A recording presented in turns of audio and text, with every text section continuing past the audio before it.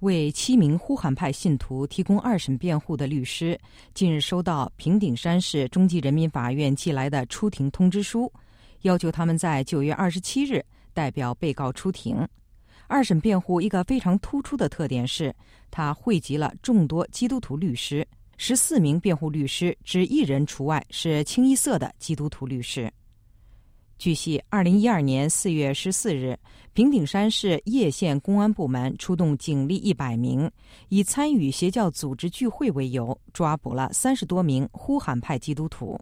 最后，根据《中华人民共和国刑法》第300条的规定，以利用邪教组织破坏法律实施的罪名，将其中7人刑事拘留，其中年龄最大的59岁，最小的23岁。检控方提供的主要证据是他们在聚会场所查获的包括圣经恢复本在内的一些被视为邪教的宣传书籍。1983年，中国政府视呼韩派为异端，1999年后将其列为被取缔的14个邪教组织之列，把它看作是李长寿领导的地方教会在中国的一个邪教分支。李长寿早年在中国是基督教聚会所的负责人之一，新中国成立之前去了台湾，之后移居美国，1997年去世。呼韩派因教导信徒在敬拜时呼喊主名或其他大声宣告而得名。美国基督教组织对华援助协会的负责人傅希秋牧师说，地方教会一度被视为异端，美国的一些主流基督教组织甚至主流的异端词典至今仍然把它定为异端。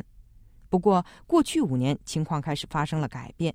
有一些正统的神学院神学组织，还有一些基督教研究所，对他们的态度呢，很明显的是有一些转变，就是说重新审视，那么有的呢甚至承认错误，就是说过去把他们视作异端，结论做错了，认为呢他们还是普世正统基督教的一份子，地方教会的信徒呢还是属于主流的相信耶稣基督并且他的救恩的福音派教会的一部分，所以呢没有一个统一的定论吧。不过傅希秋牧师提到，地方教会以及李长寿本人曾经公开发表声明称，地方教会非呼韩派，并且对中国所描述的呼韩派信徒在聚会中呼喊长寿主的名字，甚至将其神化的做法进行了谴责。但是傅希秋牧师表示，无论呼韩派属于哪一个教派，政府都不应该侵犯以和平方式聚会的信徒的宗教自由。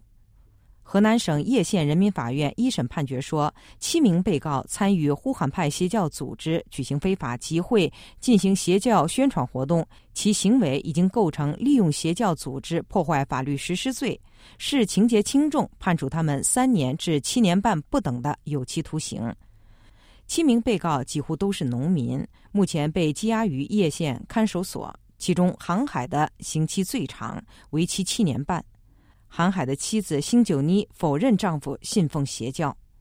我们是正当的基督徒，我们是基督教，不是邪教，我们没有犯罪。航海在外打工的儿子韩山称，他的父母都是本分的基督徒。他们都是老实巴交的农民，靠种田过日子的。平时呢出去聚会，他们也从来没有说是反对共产党了，或者是怎么回事了。我觉得他们都是很善良的人，不骂人了，怎么不说脏话了，不给邻居争争吵吵了。据韩山介绍，他父亲1审判刑之后，家人被允许探望过他2次，他看上去身体和精神状况良好。韩山说，他父亲坚持认为他的案子只关乎个人信仰，不存在反党反国家的问题。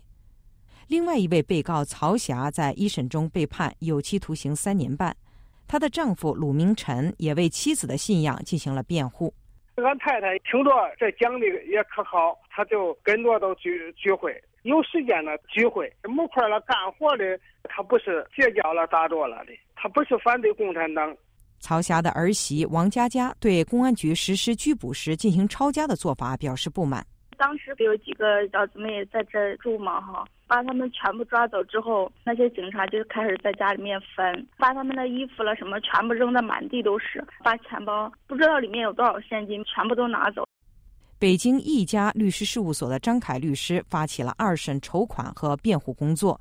由于他目前在美国普渡大学做访问学者，因此没有再参与二审辩护，但是他一直关注案情的发展。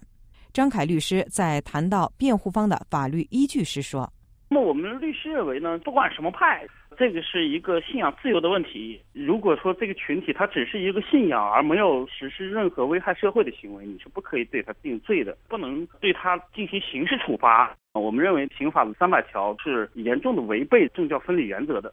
张凯律师指出，信仰自由包括所谓正确的宗教信仰自由，也包括不被官方认可的宗教信仰自由。刑法只能打击具体的危害行为，而不能打击一个人的信仰，或根据某个人传播了什么信仰来定他的罪。